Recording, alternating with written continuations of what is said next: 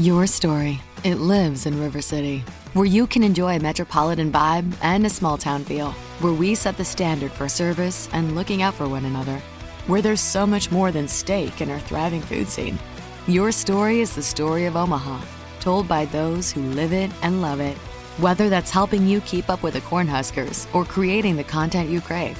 And here in the Omaha World Herald is where it comes to life. Omaha World Herald, where your story lives. College can be expensive, but saving now can help your students save later. Give your child's college savings a boost by registering for a chance at a $1,000 savings plan deposit for 6th through 12th graders. Sign up today at iowastudentloan.org/register. Today, we're reacting to Denver's 10th loss of the season. We're talking about Paxton Lynch's opportunity. We're talking about Kirk Cousins' possible future in Denver. You are listening to the Huddle Up Podcast. Welcome to the Huddle Up Podcast, your go-to show for all things Broncos.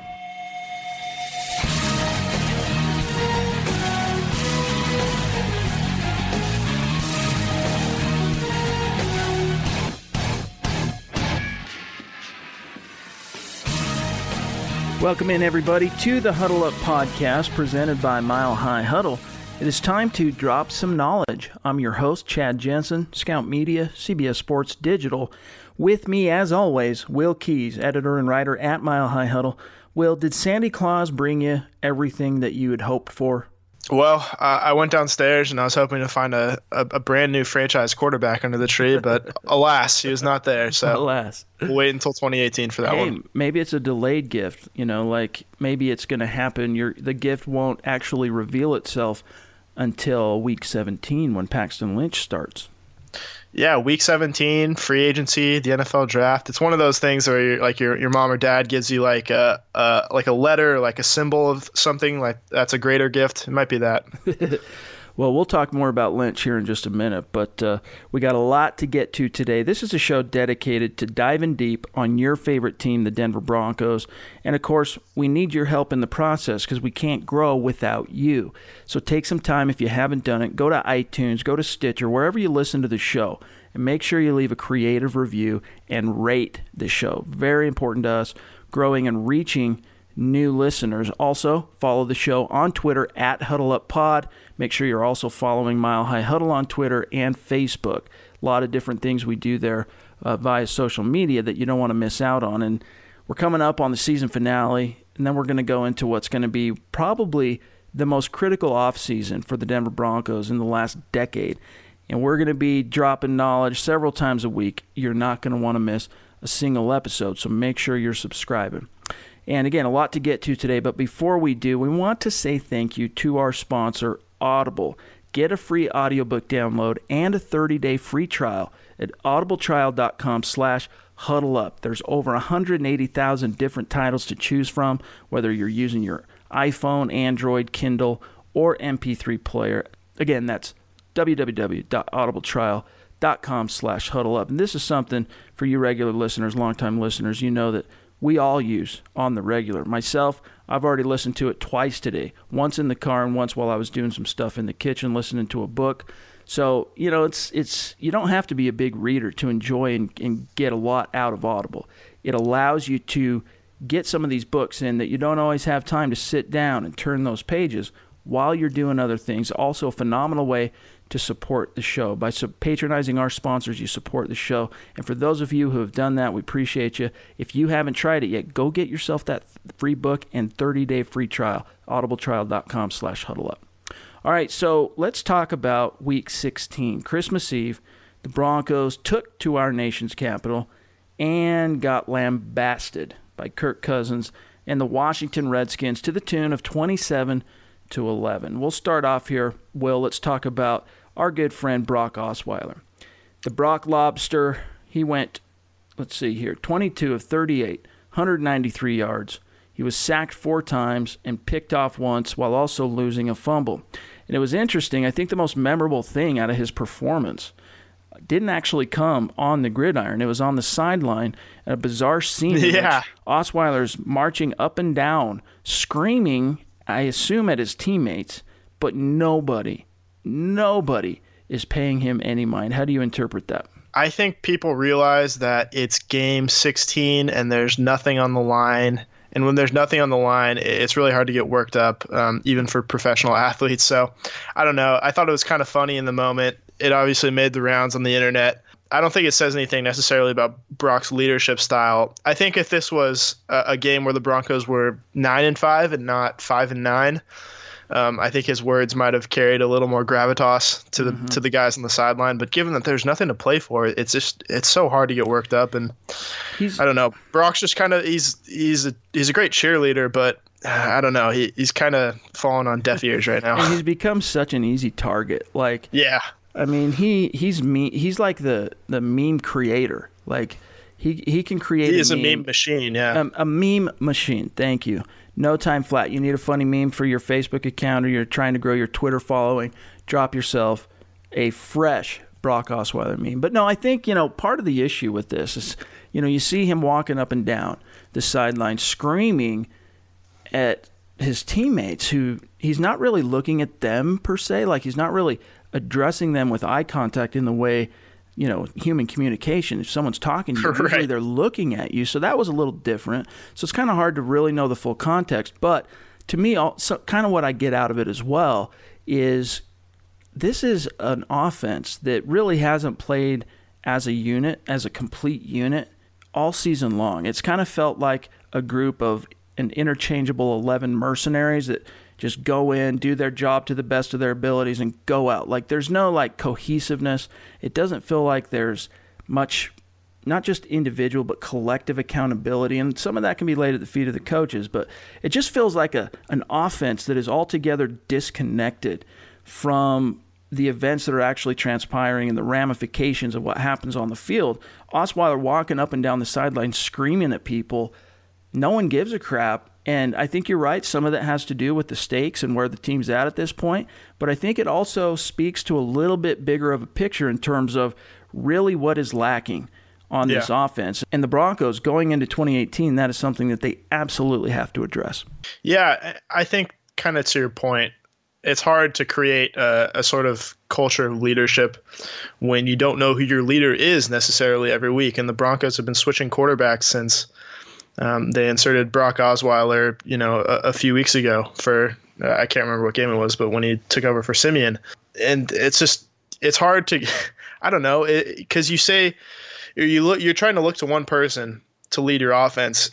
And when that guy changes every week, it's hard to build up some type of rapport or, respect or mutual respect or what have you. But it's not good to be – I think that kind of just shows it's not good to be switching quarterbacks all the time. And obviously that's definitely not the plan, but that's just kind of how this season has gone. And that's, that's the result, I think. That's going to be priority number one for this team heading into the offseason is finding – that next quarterback. And we'll probably talk a little bit more about that subject later on in this episode. But suffice to say, as we get into 2018 and get closer to the beginning of the new league year, we're going to have a lot of interesting stuff to talk about. We could go through, looking at this game in Washington, some of the stats. Does it freaking matter? The Broncos lost their 10th game of the year. Really, there's the one thing I do want to point out is that the team rushed for 159 yards on the road, averaging 5.5 per clip, and yet they got blown out. You look at C.J. Anderson leading the team, 88 yards. He got his garbage time touchdown on 16 carries, and this was coming off of an 158-yard output from the previous week, which is actually, if you combine the 2 weeks from week 15 to week 16, was C.J. Anderson's second best 2-week rushing total in his career. So, it's kind of bizarre. At the same time, you had questionable pass protection. The Redskins' defensive front was just having their way with the Broncos' offensive line. Yeah. And Brock Osweiler just was not handling the pressure well. But the flip side to that coin, and what's so frustrating is, again, we see the influence of Bill Musgrave and his, penchant for running the ball and playing that power offense. You get the right guy calling signals. You take care, move some of the pieces around on the offensive line, find another tackle. The Broncos could have something there, even with Bill Musgrave calling the plays in 2018. Yeah, I think you're right. And what obviously Ryan Kerrigan basically had his way with Garrett Bowles, and there's that one really notable play where there's a screenshot of Garrett Bowles basically like doing a headstand, right, like 5 yards away from the quarterback. And I don't know, like it's tough for me to pin everything on one player, especially like a rookie like Garrett Bowles, and he's done so well this season. I think that it's really hard to complain about him when he has a really tough game against a premier pass rusher in the NFC. Guy's made something like 3 Pro Bowls. But one thing that I really didn't like from the offense is that Brock Osweiler was kind of needlessly conservative, and I think what we liked about him in the Colts game was he really wasn't afraid to rip it. And it's like he came in with no expectations off the bench, like when Trevor Siemian played so well against the Raiders. It's almost as if he didn't have any expectations. Brock Osweiler does the same against the Colts, rips the ball down the field to guys like Cody Latimer, Jeff Hireman. And another thing that I didn't mention earlier, but we should note that he was playing without Cody Latimer and Emmanuel Sanders, so that didn't make things easy. Yeah. But one of the things that really set this offense back is that they're throwing the ball to the running back just about every play, and these weren't necessarily like designed pass plays to the running backs or well-designed screen passes, but they're kind of just checkdowns that didn't go anywhere. Right. I think something like over 50% of the passes went to running backs, and he just wasn't looking downfield, wasn't willing to go downfield, or whatever it was. It just wasn't working, and Washington's linebackers were all over it, and I don't know if that was their game plan or what, but it just didn't work. Well, a lot to unpack from what you just said there. And starting with Garrett Bowles, it's interesting because right now he is persona non grata in Denver media. If you turn on and listen to 104.3 The Fan, any of those fine analysts there, I mean, they talk about Garrett Bowles like he's trash, which I completely disagree with. He's not. Yeah. He still has discipline issues. He's still working out some of the kinks, but I think from an organizational point of view, the Broncos are happy with him, and they're happy with the fact that they invested a first-round pick in a kid who is considered to be old-ish, even for an offensive lineman. So Garrett Bowles, I'm not one of those guys that's buying into the hate. I know obviously he still has quite a bit to work on in his young career, but he'll get there. Secondly, you're right. I mean, the Broncos were missing 2 key receivers, and that Washington secondary, man, they just were not allowing Demaryius Thomas, Benny Fowler, and that combination of wideouts to create any separation, which was allowing 3- and 4-man rushes to get home. So you had that killer balance, I guess, of a secondary doing its job to a T and a front 7, or a front 4, I should say, really getting after it.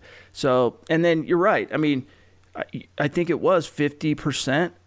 Oh, I read that stat. I might be wrong on that. We'll have to check after the show. But it was over, I think. Yeah, on dump-off passes to running backs. I mean, Andy Janovich, for crying out loud, it was only 2 receptions, but he tied a freaking career high with 21 yards on 2 catches. So a lot to you're right, Brock Osweiler just being conservative. I think the pressure got to him early, and you could really see how that translated to his play. Right. Now, you look at the flip side to that coin, a guy in Kirk Cousins who goes, 19 of 37, 299 yards, 3 touchdowns, and then that interception in the red zone. So the Broncos held him to less than 300 yards, which, just for what it's worth, the Broncos remain the only team in the NFL to not allow us a 300-yard passer this season by the virtue of 1 single yard. But we're going to talk about this a little bit later in the show, but let's talk about Kirk Cousins, because he had himself a day, and it was a kind of audition for the Broncos, put on a show, and for all the Broncos fans pining for Cousins in 2018, my thing is you should pump the brakes a little bit. And it's not that I'm saying that pump the brakes because Cousins is no good, but rather last week, Adam Schefter of ESPN, NFL Insider, he poured some cold water on the notion of Cousins hitting the open market. He was on 104.3 The Fan's morning show last week. I forget which day. But he said that he doesn't think, from what he's hearing, that Redskins GM Bruce Allen is going to let Cousins go just for nothing, unrestricted. Basically that Washington is either going to franchise tag him or transition tag him and force teams to negotiate and give something up in order to acquire Kirk Cousins. So what that means, if you're the Broncos, not only will you have to find the cap space to pay Kirk Cousins, in all likelihood, you'll also have to give up a couple of first-round picks or a first-rounder and a second-rounder for the privilege. For me, that makes Kirk Cousins too rich for my blood, considering the state of the Broncos roster. How about you, though? I agree. So, I don't know. It just never seemed like the Redskins would want to just let Kirk Cousins hit the open market because obviously, that does no good for them. And the only leverage really that NFL franchises have in these situations are the tags. And they franchise tagged him, I think, twice right now. Correct. So they could place the transitional tag on him, which would mean that the Broncos or any other team would have to give up a couple picks and then pay him whatever his market value would be, which would be probably at this point, Jimmy Garoppolo might skew this a little bit and he might wait until Cousins gets paid, but it's probably going to be higher than the Derek Carr contract. I would guess probably about the floor's got to be $27 million. Yeah, I was thinking somewhere from 28 to 30. And just thinking about like the transitional tag will kind of, I think, drop it down a little bit. But I was talking about this with my family the other day. It's like, what if Kirk Cousins, who is a top 10 quarterback, I think we can all agree on that, where he places in the top 10 is kind of up for debate. But we'll say for, the sake of argument, he's a top 10 guy. When was the last time a top 10 quarterback, and we'll throw Peyton Manning out because he's a special case, hit the open market? Right. Well, to that point, really quick, this brings up something we touched on a few episodes back, and I wrote about at milehighhuddle.com, which is there such thing as a free agent franchise quarterback? Right. Do free agents, or I should say, do franchise quarterbacks, that caliber of player, truly ever hit the open market? And Kirk Cousins, I'm not saying he isn't, but he might actually be the first franchise caliber quarterback. Yeah, I agree. That doesn't come with any caveats, doesn't come with 4 neck surgeries or anything like that to hit the open market. Because look at Drew Brees, for example. He became a franchise guy after the fact, right? So you almost have to throw that out the window, because what I'm saying is franchise quarterbacks who are established franchise guys like Cousins has done for himself in Washington, hitting that open market. Right. And obviously the Brees year, there was a little bit of competition with guys like Dante Culpepper, and obviously Miami swung and missed with that one. But this year you assumed that there was going to be a little competition for Cousins too that would take a little bit of heat off of the NFL teams that would actually have to, offer up some bids for him. But Jimmy Garoppolo's looks like he's, going to stay in San Francisco long term, assuming that they pony up and pay him what should be close to Kirk Cousins' money. And they will. They have a ton of cap space. Yeah. That's the advantage of not really having any other good players. But Kirk Cousins, he's the best quarterback to ever hit the free agent market unfettered, assuming that he does, because we might be underselling his value because we've never seen it happen. And when you get a bunch of teams pining for that franchise quarterback, and you see him without any there's no restrictions based on draft order or anything like that. It's just money. It's just a bidding war. Right. And I don't think that's ever happened. It's the most important position in football with a top 10 guy at that position, and there's so few of those guys to be had that hitting it, unrestricted, it's like nothing we've ever seen. Well, but now we're being faced with the increasing reality that it's not going to be unrestricted. There will be strings attached for teams who want to, dive head first into the Kirk Cousins sweepstakes. But the thing is I don't think Kirk Cousins, from everything that I've heard, I don't think he wants to stay in Washington, and his leverage could be that he just doesn't play and he just holds out. That could very well be, and the fact is teams can franchise tag a player and then rescind it. We saw Carolina do it with Josh Norman following Super Bowl 50. So they could play that game in the similar kind of way that Dallas and Tony Romo had a little bit of a standoff right before he just said, you know what, screw it, I'm going to retire and go call games with Jim Nantz, where they were kind of trying to strong-arm the situation. In this case, just to kind of play out the scenario, Bruce Allen and the Redskins could, let's just say, the franchise tag Kirk Cousins, once again, third year in a row, which would mean it would come with a $35 million price tag. And Washington, I don't think Washington would want to pay that either, because that's an absurd amount of money to pay any one player, even though he's a great quarterback. Well, maybe they will, maybe they won't. I'm inclined to agree with you that they probably don't have the means, at least with the way their cap is currently constructed, to they'd have to make some changes. But let's just, for the sake of argument, they control him through free agency. Now he's basically under their control. Teams can negotiate with them for his rights via trade. And let's say no one's willing to pony up the picks or whatever Washington's asking for, and the money gets spent, that money dries up in free agency quickly. It goes elsewhere. Then Kirk Cousins, let's say the Redskins go, well, you know what, we tried, didn't work out. All right, we're going to go ahead and just rescind this tag. You're on your own. Now the money's dried up. And so these are the scenarios that could take place with Kirk Cousins. But again, for me, thinking about it through the lens of the Denver Broncos, let's just say he does not hit the open market, but the Redskins are very aggressively putting him on the trading block. Let's put it this way, Will. What would you realistically, if you were John Elway, be willing to give up in order to get the privilege of offering Kirk Cousins a 5-year deal? So I think you have to have a little bit of context. So this is going off of memory, but how much did the 49ers give up for Garoppolo? What was it, 2 second-rounders? Actually, it was a single second-rounder.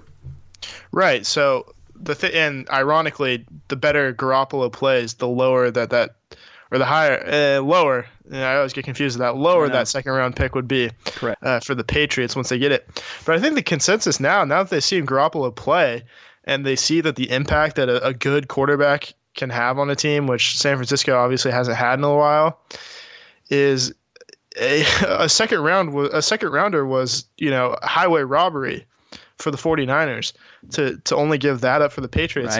Right. So I think that'll be in the back of everyone's mind if the Kirk Cousins saga comes down to a trade. So I would think it'd have to be obviously a first rounder involved. You could maybe talk about a player might make sense just in terms of freeing up cap space. So if you want to involve a player, I don't know who that would be. It obviously depends on the team. You have to have value. I mean, C.J. Anderson still has some value. You could even look at moving a guy like Aqib Talib or Bradley Roby or Shane Ray. Talib, Shane Ray, Emmanuel Sanders maybe. These are all possibilities, so you might have to get creative, but I would think you'd have to give up a first-round pick, and obviously the Broncos have the 7th pick, I think, right now in the first round. Well, after the week's games went by, they're now currently sitting at 6. Oh, 6. Okay, so it gets better and better. Indeed. So it gets more valuable. So a 6-round pick, obviously, as opposed to, say it was like a team like the Jaguars, who you assume we're going to be picking in the 25 to 30, I don't want to say 32 yet range, but right.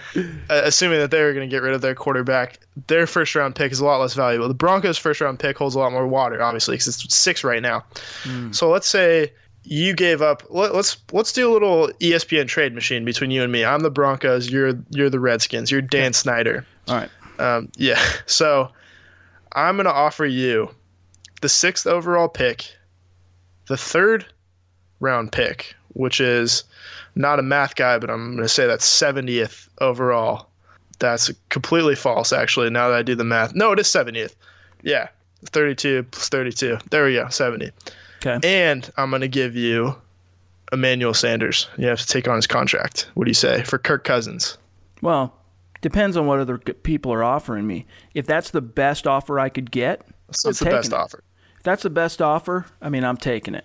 I think at the very least, the Broncos will have to be willing to give up their first-round top 10 pick along with a let's say a second or third round pick like next year.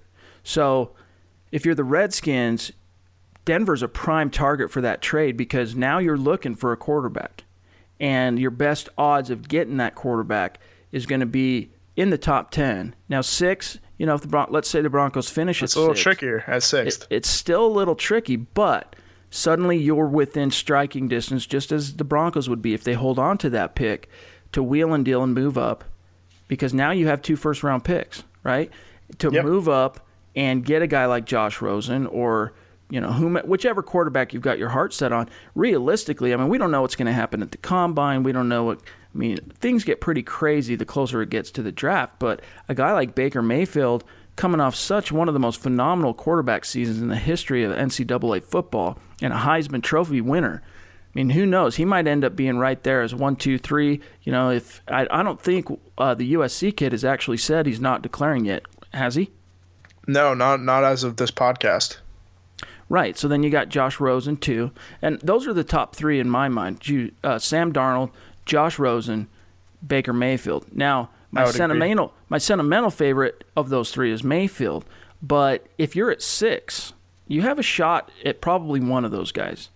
So if you're the Redskins, that's a feasible, most likely Mayfield. Yeah, probably Mayfield, probably. But now you got 2 first-round picks and additional ammunition with which to deal if you wanted to move up. So, I don't know. If that's the best-case scenario, and I just tagged Kirk Cousins, and that's my best offer, I'm taking it. So the Broncos unleash their what would be their highest first-round pick since 2011, but still also probably their highest first-round pick in the last 25 years, aside from 2011. Mm-hmm. Plus, they're getting rid of Emmanuel Sanders' contract, which is great, getting rid of that cancerous kind of attitude he has. I shouldn't say cancerous, but it's an attitude and a type of body language that can become. It doesn't jive with a losing season. We'll say that.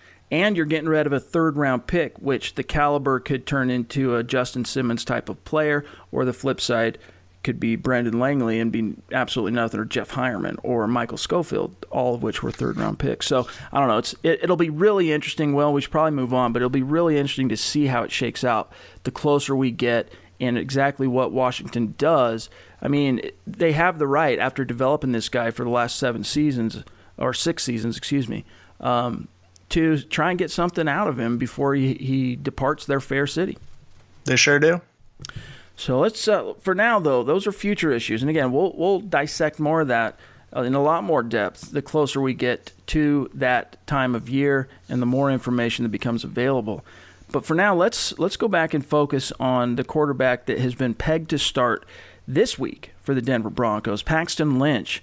After serving as Osweiler's backup last week, of course, it comes as no surprise to hear head coach Vance Joseph announce that the former first-rounder is going to start in the season finale against the Chiefs. And you know what? There's a good chance that it's going to be head-to-head with Kansas City's rookie number 1 pick, Patrick Mahomes. So it'll be interesting to see if that's indeed the direction Andy Reid decides to go. Now, we'll break this down, but first, I want you to hear, everyone listening, this exchange that took place on Tuesday at Dove Valley. Now, mostly, just so you know who you're hearing, mostly it's DMAC, Darren McKee of 104.3 The Fan, the biggest show in Denver, which is The Drive. I think it's from 3 to 6 on weekdays. Most of you, I'm sure, know exactly who I'm talking about, but for those who don't, he's the guy asking some of the little bit more confrontational style questions, and you're going to hear in this exchange directed at Vance Joseph. So listen to this line of questioning and how Joseph answered them. Here we go. What's your quarterback situation for this game?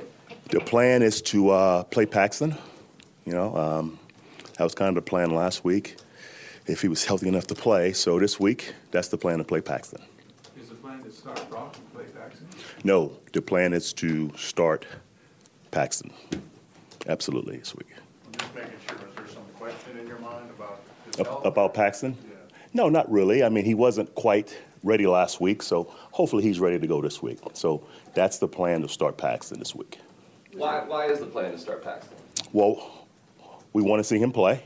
Obviously, that's been a goal the last couple of weeks, and we haven't, that hadn't happened. So we want to see him play. Life bullets in a football game.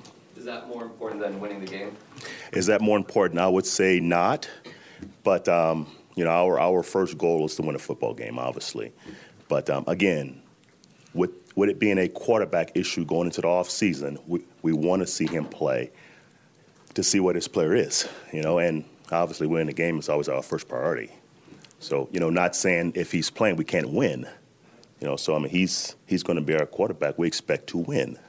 Would you say he needs to show confidence in the ankle because he was deemed healthy? Right. Secondly, is it perhaps a little misleading if the Chiefs play all their twos, or does that matter? No, we don't care about the Chiefs as far as who they play. It's more about our football team winning the football game on Sunday and having a chance to see our young quarterback play. It's brutal. It's scathing. I could imagine just being a fly on the wall, being in that room, how uncomfortable some of those other journalists were, because DMAC is a guy known for asking the tough questions. I mean, his most famous question, of course, coming to Roger Goodell a few years ago, and that's topic for another time. But for those in the Denver market who don't like... Last spring, you chose hardworking Seed But did it work as hard as you did? At NK Seeds, we know that all the time, all the effort, comes down to this. All that matters now is yield and how the seed performed on your acre. Because you can't fake performance, and bushels don't lie. Local results coming soon. Visit nkseeds.com/harvest. Like D-Mac, let me just say that I respect the hell out of this guy. He knows his stuff. He's not afraid to ask the tough questions, and I enjoy his analysis. I think he's got a lot to offer. But, Will, let me ask you. You heard that. Do you think the decision to start Paxton Lynch this week comes from Vance Joseph and the coaching staff, or do you think it comes from on high from John Elway? Well, given that Vance Joseph doesn't have a lot of job security right now, and that's probably something we'll talk about later, I think it probably comes from on high just because it seems like more of a long-term franchise move than, something to save your job at this point in Week 17, which I don't know is even possible now, but it makes sense. It makes a lot of sense. And obviously you would have liked to see, 3 games out of Paxton Lynch to end the season. We were originally planning on 6 from that Raiders game on, but the injury kind of messed things up. Well, and the funny thing about that injury, just real quick, is I've been told that he was actually, even that day in Oakland when he pulled up lame, went on the sideline, the trainers were actually telling him, go back into the game. Really? And he refused. He didn't want to go back in. And then you saw him on the sideline crying and, all the tears and everything, and Ingo Simeon, who lights it up. The Broncos still fall short, but think about that. That's your first-round pick, the guy that's supposed to go out there and be alpha dog, and he's not only unwilling to go back out there, but then he's crying on the sideline. That's what the Broncos have right now. It was a bit of a strange look. It looked like Tim Tebow at the end of his collegiate career. I think losing in the SEC championship game, crying on the sideline, has kind of shades of that. But it wasn't a good look. It kind of told you, I don't want to say all you need to know about Paxton Lynch, that game, where you have like flashes of a couple really nice passes, and then disaster, and then an injury, disaster.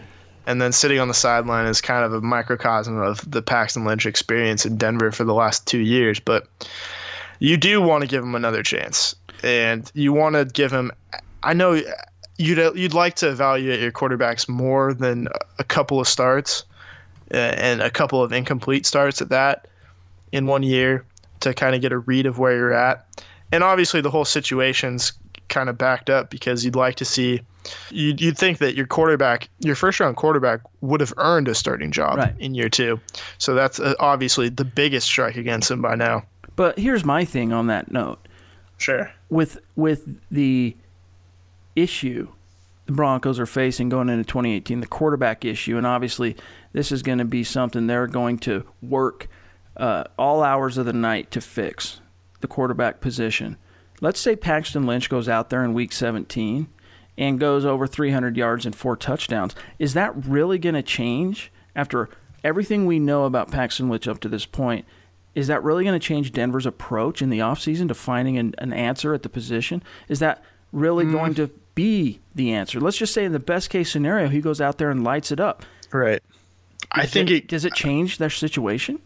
I think it could keep him on the roster. I don't know if it makes him the starting quarterback heading into 2018, but I think it keeps him around. I don't know if there's anything that could make him the unquestioned starter going into 2018, but it could give him a chance to, be in a quarterback battle again. And obviously his chances of winning that are kind of dependent on who's on the other side of that, be it a draft pick or an established guy or, whomever. Yeah.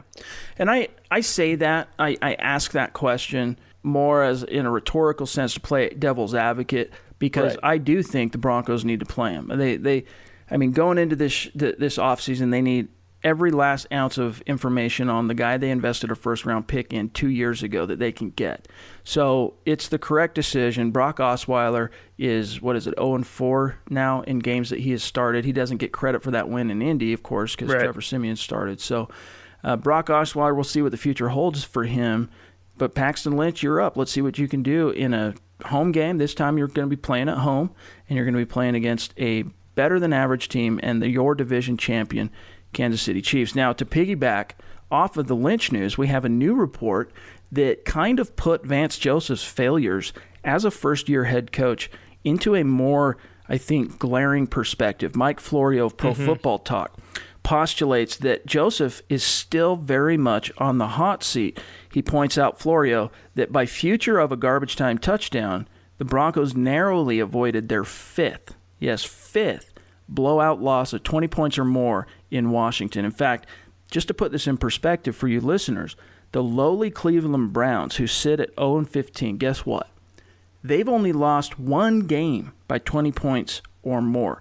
Denver has 4 such losses. And the big issue that Florio points to, which we know was sticking in John Elway's craw during the 8-game losing streak, is not being competitive, not fielding a competitive team. See, it's one thing to lose, but it is quite another to get blown out disproportionately throughout the season, and that happened again in D.C. at the hands of Kirk Cousins. So let me put it to you this way, Will. I know we had the Ian Rappaport report following the win over the Jets that the Broncos are really hoping this works out with Vance Joseph. Losing in ugly fashion to the Redskins, which gave Denver double-digit losses for the season, does that change anything in your mind? And then to compound that with Paxton Lynch starting, the odds tell us Denver's probably going to lose the finale, which put them at a 5-11 finish. Do John Elway and Joe Ellis retain Vance Joseph? I don't think it has to do so much with losing as the fashion that these losses are coming in, and they're coming in spectacular fashion for the most part. The Broncos haven't really lost too many close games, but their failures have been pretty spectacular when they do happen, and obviously over that 8-game losing streak. But it's hard to keep a guy who finishes out his first season with a couple of blowouts. It's just, we talked about how big of a feather in Vance Joseph's cap it would be to finish out the last 4 games with 4 victories. Mm-hmm. And now it'd be different if Denver, lost the Washington game by, say, a possession or a last-minute field goal or something like that. John Elway, I think, can live with that. Right. That's something to build off of. He's a competitive guy, obviously. He just wants to be competitive, I think, more than – obviously he wants to win, but I think number one for him is being competitive, and to see a team that's just not competitive, not responding to Brock Osweiler on the sideline, stuff like that, right, reflects really poorly on Vance Joseph, and I don't think that's something that John Elway wants to put his stamp on necessarily. Mm-hmm. So I think as a team – if this was something like maybe like a reverse Raiders situation in 2016 where they're winning a bunch of games by really small margins, if the Broncos had lost a bunch of games by small margins, right, I think even if their record is 5-11, Vance Joseph keeps his job, because with those types of losses, there's a statistical, I guess, whatever the opposite of a regression would be, maybe an aggression to the mean. Progression, that's the word. Aggression to the mean. Getting all Moneyball, but there's, the odds say that those types of games are going to even out for you. The odds don't say that blowouts are going to even out for you. It's not like the Broncos, if they lose by 4 games by 20 points, doesn't mean they're going to win 4 games by 20 points in 2018. That's not how it works. Right. So I think it's the margin of victory, and it's the morale and everything that losing big does to you. And it's just such a, it puts a damper on the whole franchise, and it's hard to keep the architect of that type of losing season around for another year. As you say, I mean, the teams for, Vance Joseph keeps standing at the podium and talking about all this great leadership that the Broncos have, but obviously it's not working. It's not having the type of lifting effect and galvanizing effect that it needs to have in football. And that goes back to Vance Joseph too, as you say, how it reflects on him. You got players who are leaders, but what the coaches are saying are obviously not hitting home with these players, whether it's technique, whether it's mindset, whether it's playbook, whatever. I mean, look at what happened with Isaiah McKenzie, a guy that Vance Joseph has given chance after chance after chance after. I mean, obviously those two have some kind of a connection. Like, I think behind closed doors, those guys have had meetings together, and he's probably taken him under his wing as kind of a little brother project guy. They have some kind of a bond that keeps compelling Joseph to give him chance after chance. But again, Joseph himself said that McKenzie was reminded before that play that the ball's going outside, for a specific reason so you can get out of bounds. And he cuts back inside and kills Denver's opportunity to put some points on the board before halftime and get a little bit of momentum. Now, we know in the grand scheme of the game, the way it played out, that those 3 points wouldn't have mattered. But had they gotten those 3 points at the end of the second half, gotten a little bit of momentum, stuck their foot in the ground a little bit, who knows how that second half could have played out. But again, this is going off a little bit. It comes back to Vance Joseph that his message is falling on deaf ears, and then you compound that and compare that with the way the Broncos have lost so many games this year, the 8-game losing streak. I mean, there's just so much negative history now built into what this season has been for the Broncos. Like, on one hand, I understand you don't want to fire a first-year head coach, but he's really, with the exception of winning 2 games late in the year against 2 subpar teams, he has shown, Vance Joseph, very little in the way of any encouragement to this front office and to the president of the team that he can turn the ship around. Right. You talk about cutting your losses with a guy like Paxton Lynch. I'd say that probably also applies to head coaches. You don't want to set your organization back a year just to hold on to a guy who you know isn't going to be good, just to say, well, at least we didn't fire him after year 1. Right. Because if you know he's bad, and I think John Elway would have a more complete perspective on that than us, looking in from the outside would have. Sure. But, if your gut tells you this guy, I made a mistake and I should just, drop it rather than keep up the facade another year and incur another losing season just in the interest of team pride, let him go. You're not going to do him any favors by keeping him around for another year. I think a lot of what will inform, part of the equation that will inform Denver's decision with Vance Joseph is candidates, viable candidates that they could replace him with. Absolutely. So it all depends on how they view some of the guys out there that are considered to be head coaching candidates. And we should also point out that the NFL is poised to have a record number of head coaching vacancies in 2018. That as a possibility. Now, that's not a for sure thing yet, but I've heard it postulated. I read a piece on it. Can't remember who it was I read that from. But long story short, there's going to be a lot of jobs to go around, a lot of coaches filling these jobs from both the professional and the college ranks. So the Broncos, they're going to be in, if they do fire Joseph, they got to have a viable candidate that they not only want and feel like can be the guy, but they got to have, in their minds, a realistic chance of recruiting him and hiring him for the job. That guy's got to want to come to Denver. And we've talked about also the negative aspects of firing a guy like Vance Joseph, who would be your third coach in, however many years, 4, 5, 6 years. 6 years, I guess it would be. Being a coach killer, being as a head coach or a coach, prospectively, in all likelihood, being a guy going into his first opportunity to be a head coach. You want to go to Denver where those expectations and now this litany of coaches who haven't worked out. And so there are a lot of moving pieces and parts to this equation and how it applies to Vance Joseph. But I think suffice to say, the one thing I will concur with Mike Florio is if the Broncos go into Week 17 in their home finale on a doomed season and crap the bed and get blown out, I don't think the Broncos are bringing Vance Joseph back.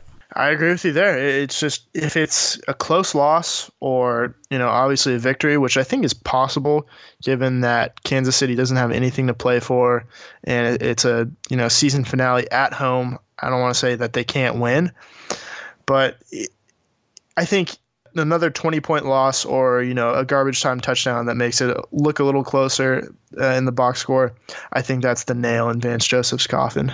Amen. Well, we'll see how it shakes out. Let's move on and talk about another little piece of news that broke on Tuesday.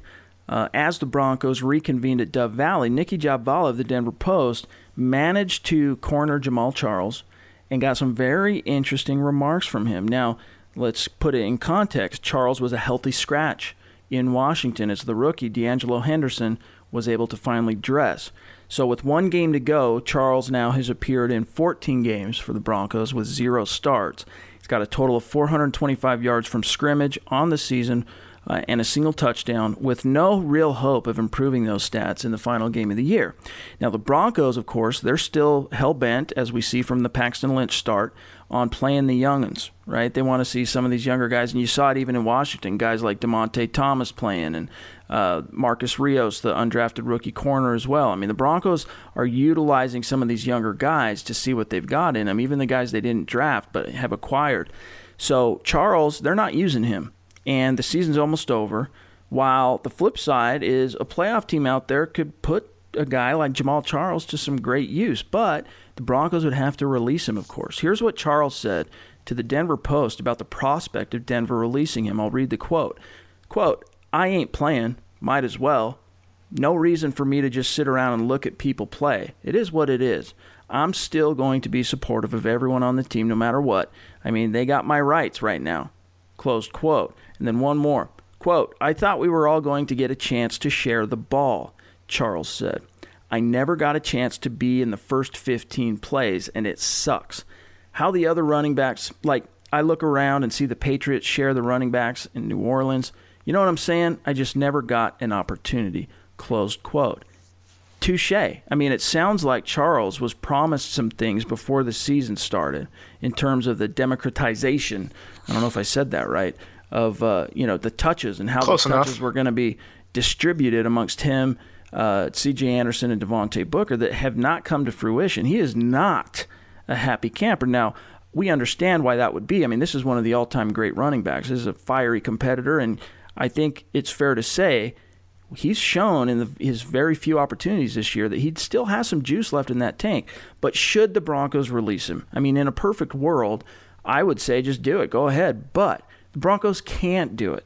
It would set an embarrassing precedent, being a team who has no postseason future that just cuts a tenured veteran just so they can hopefully catch on elsewhere. I mean, that's just an embarrassing notion, and there's no way in hell John Elway will do that. And I think for his remarks, Jamaal Charles might end up not dressing in the season finale as well.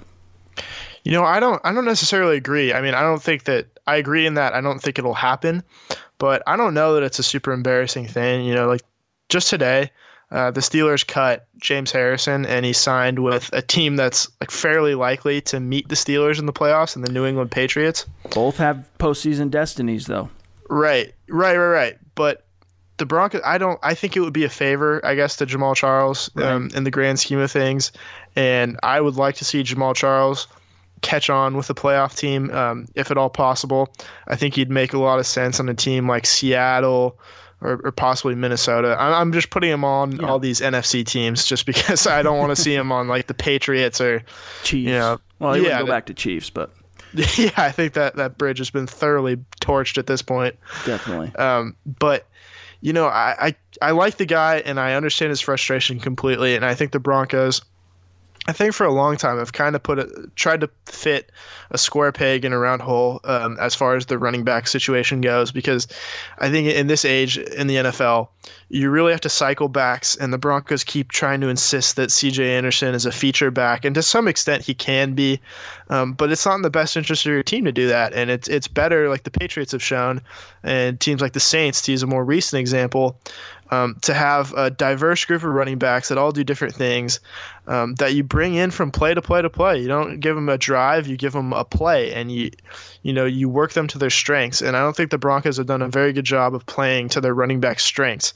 And they've just mismanaged the whole situation. They had D'Angelo Henderson active for the first time yesterday, and he doesn't touch the ball till the fourth quarter, and he or the third quarter, I think. One he catches a pass. Right? Yeah, he catches a 4-yard pass and goes out of bounds. One of the, I think, 2,000 backs to catch a pass from Brock Osweiler yesterday. But I don't understand. You're deactivating Jamaal Charles so you can activate a rookie running back that everyone was excited about from the preseason on, just to give him, one snap on offense. It really doesn't make a lot of sense. Well, I understand his frustration completely. To your point, I mean, if you're going to do it, you do it because you're doing a future Hall of Fame caliber player a solid, right? You're saying, look, we didn't work out here, but we're going to cut you loose, and you've never won a Super Bowl, and maybe you can catch on somewhere and go out on top type thing. But again, the issue for me, if just looking at it objectively, is John Elway that type of guy? And yeah. I just don't think he is. And there are no true favors in the NFL, I don't think. Right. And more to your point too about the playing time and the way guys have gone up and down on the roster, who dresses, who doesn't.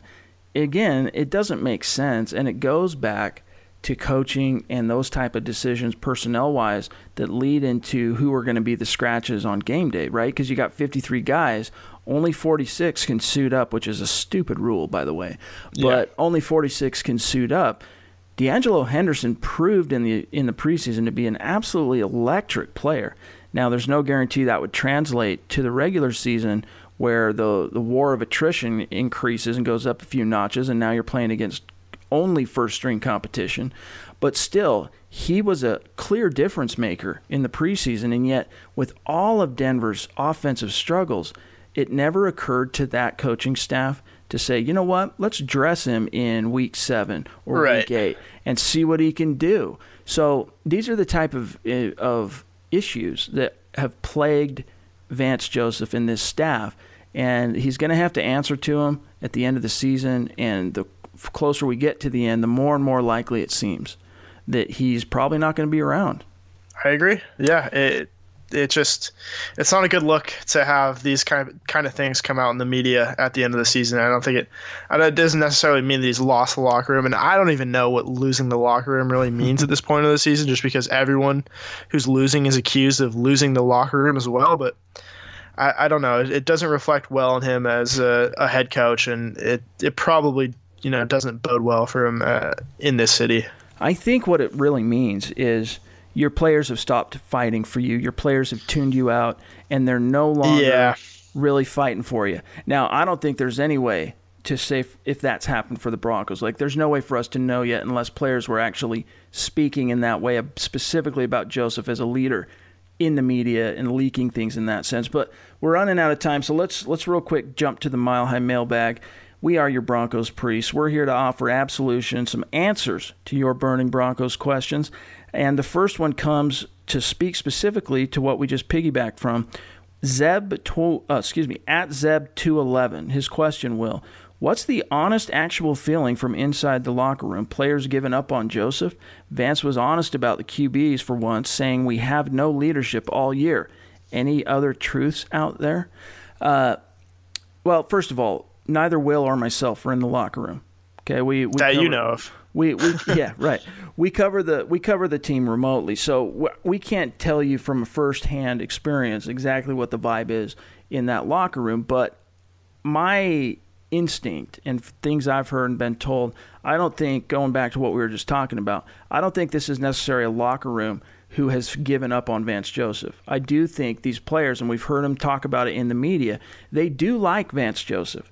Now, whether that translates to the type of passion to play for your coach and give it all on game day and execute and take the coaching and take the instruction and everything that comes from, coaches who are respected, who actually produce in this league, and how that trickles down to their players. I don't know if that the same can be said for Vance Joseph, but I do know at least this team likes his players speak positively about him in the media. Now, about the quarterbacks, for once saying that we have no leadership all year, what he's referring to here, Zeb, is that Vance Joseph on Tuesday, basically when he was actually asked about Brock Osweiler running up and down the sideline, yelling and screaming, and no one seemingly paying attention to him, he took that opportunity to basically say that Brock Osweiler has brought a type of leadership to this team that frankly has been absent all year, which many perceive to be a kind of underhanded shot at Trevor Siemian. And it very well may have, but I think if it was subconscious. I don't think he was meaningfully trying to take a shot at Trevor Siemian. But, right. Will, that's the question is, we've already addressed the locker room thing. Do you believe what Zeb is saying here, that the Broncos from the quarterback position under Trevor Siemian, do you think they were lacking that type of leadership, that kind of fire from, like we saw in a sense from Brock Osweiler over his 4.5 games he's appeared in? There's not one way to be a leader, and I think they can both be leaders in their own ways, and I think they're both perfectly viable ways. There's guys who are more rah-rah leaders, and that's obviously Brock Osweiler, and some can perceive that as phony or false, especially when you're losing that.